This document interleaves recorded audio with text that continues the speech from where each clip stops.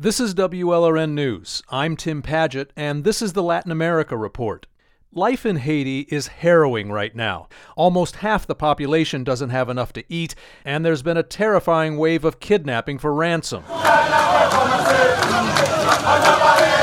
Many Haitians want a different leader, and so thousands of them hit the streets again last week demanding the removal of President Jovenel Moïse. They say legally he should have left office weeks ago. He disagrees, and here's why. Moïse was supposed to start serving his term as president in February of 2016. It was supposed to be the usual 5-year term. But his inauguration was delayed a year because of alleged voter fraud. So now Moïse insists his term doesn't end until next year. His opponents insist that according to the Constitution, it already ended last month. Last week, this protester told the Associated Press Moïse is violating the Constitution by sticking around, and they want to block him from sticking around even longer. They fear Moïse is trying to change the Constitution to let presidents, including himself, run for 2 consecutive terms. Right now in Haiti, you have to wait 5 years to run again. But in South Florida and other Haitian expat communities, one Moïse proposal is of special interest. He'd let members of the Haitian diaspora run for president of Haiti. That diaspora itself is very divided about Moïse. I think from the very beginning, he was never really given a chance. Marie Lambert is a Haitian-American IT consultant in Miami.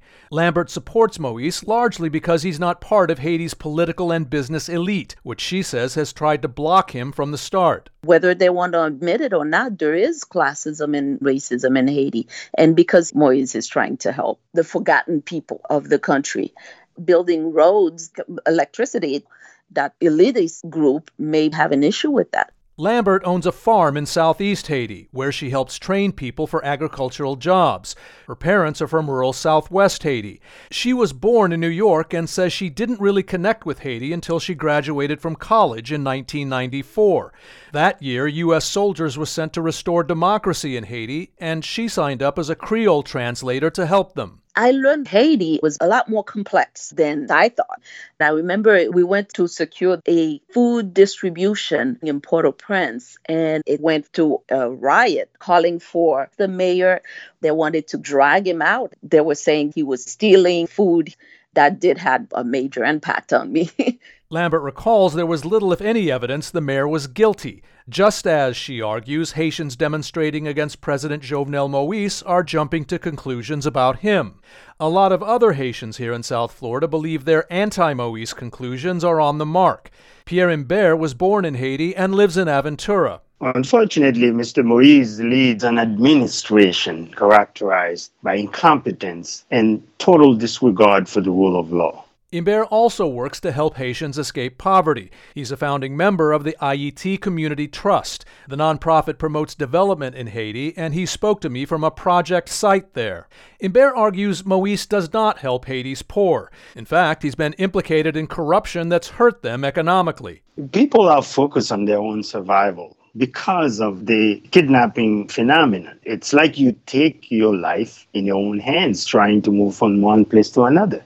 The sometimes deadly kidnappings in Haiti started more than a year ago and just keep getting worse.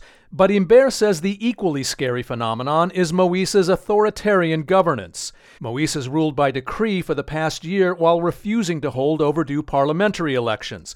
Last month, he arrested a Supreme Court justice who argued Moïse's term as president has now ended. And once you get into that area, that is a straight road towards dictatorship. Imbert says it reminds him of the abuses of the Duvalier dictatorship and the moment he decided to flee Haiti in 1983 as a college student after he refused to give his seat on a bus to one of Duvalier's Tonton Macoute thugs. He declared me an enemy of Duvalier, and he threatened to kill me.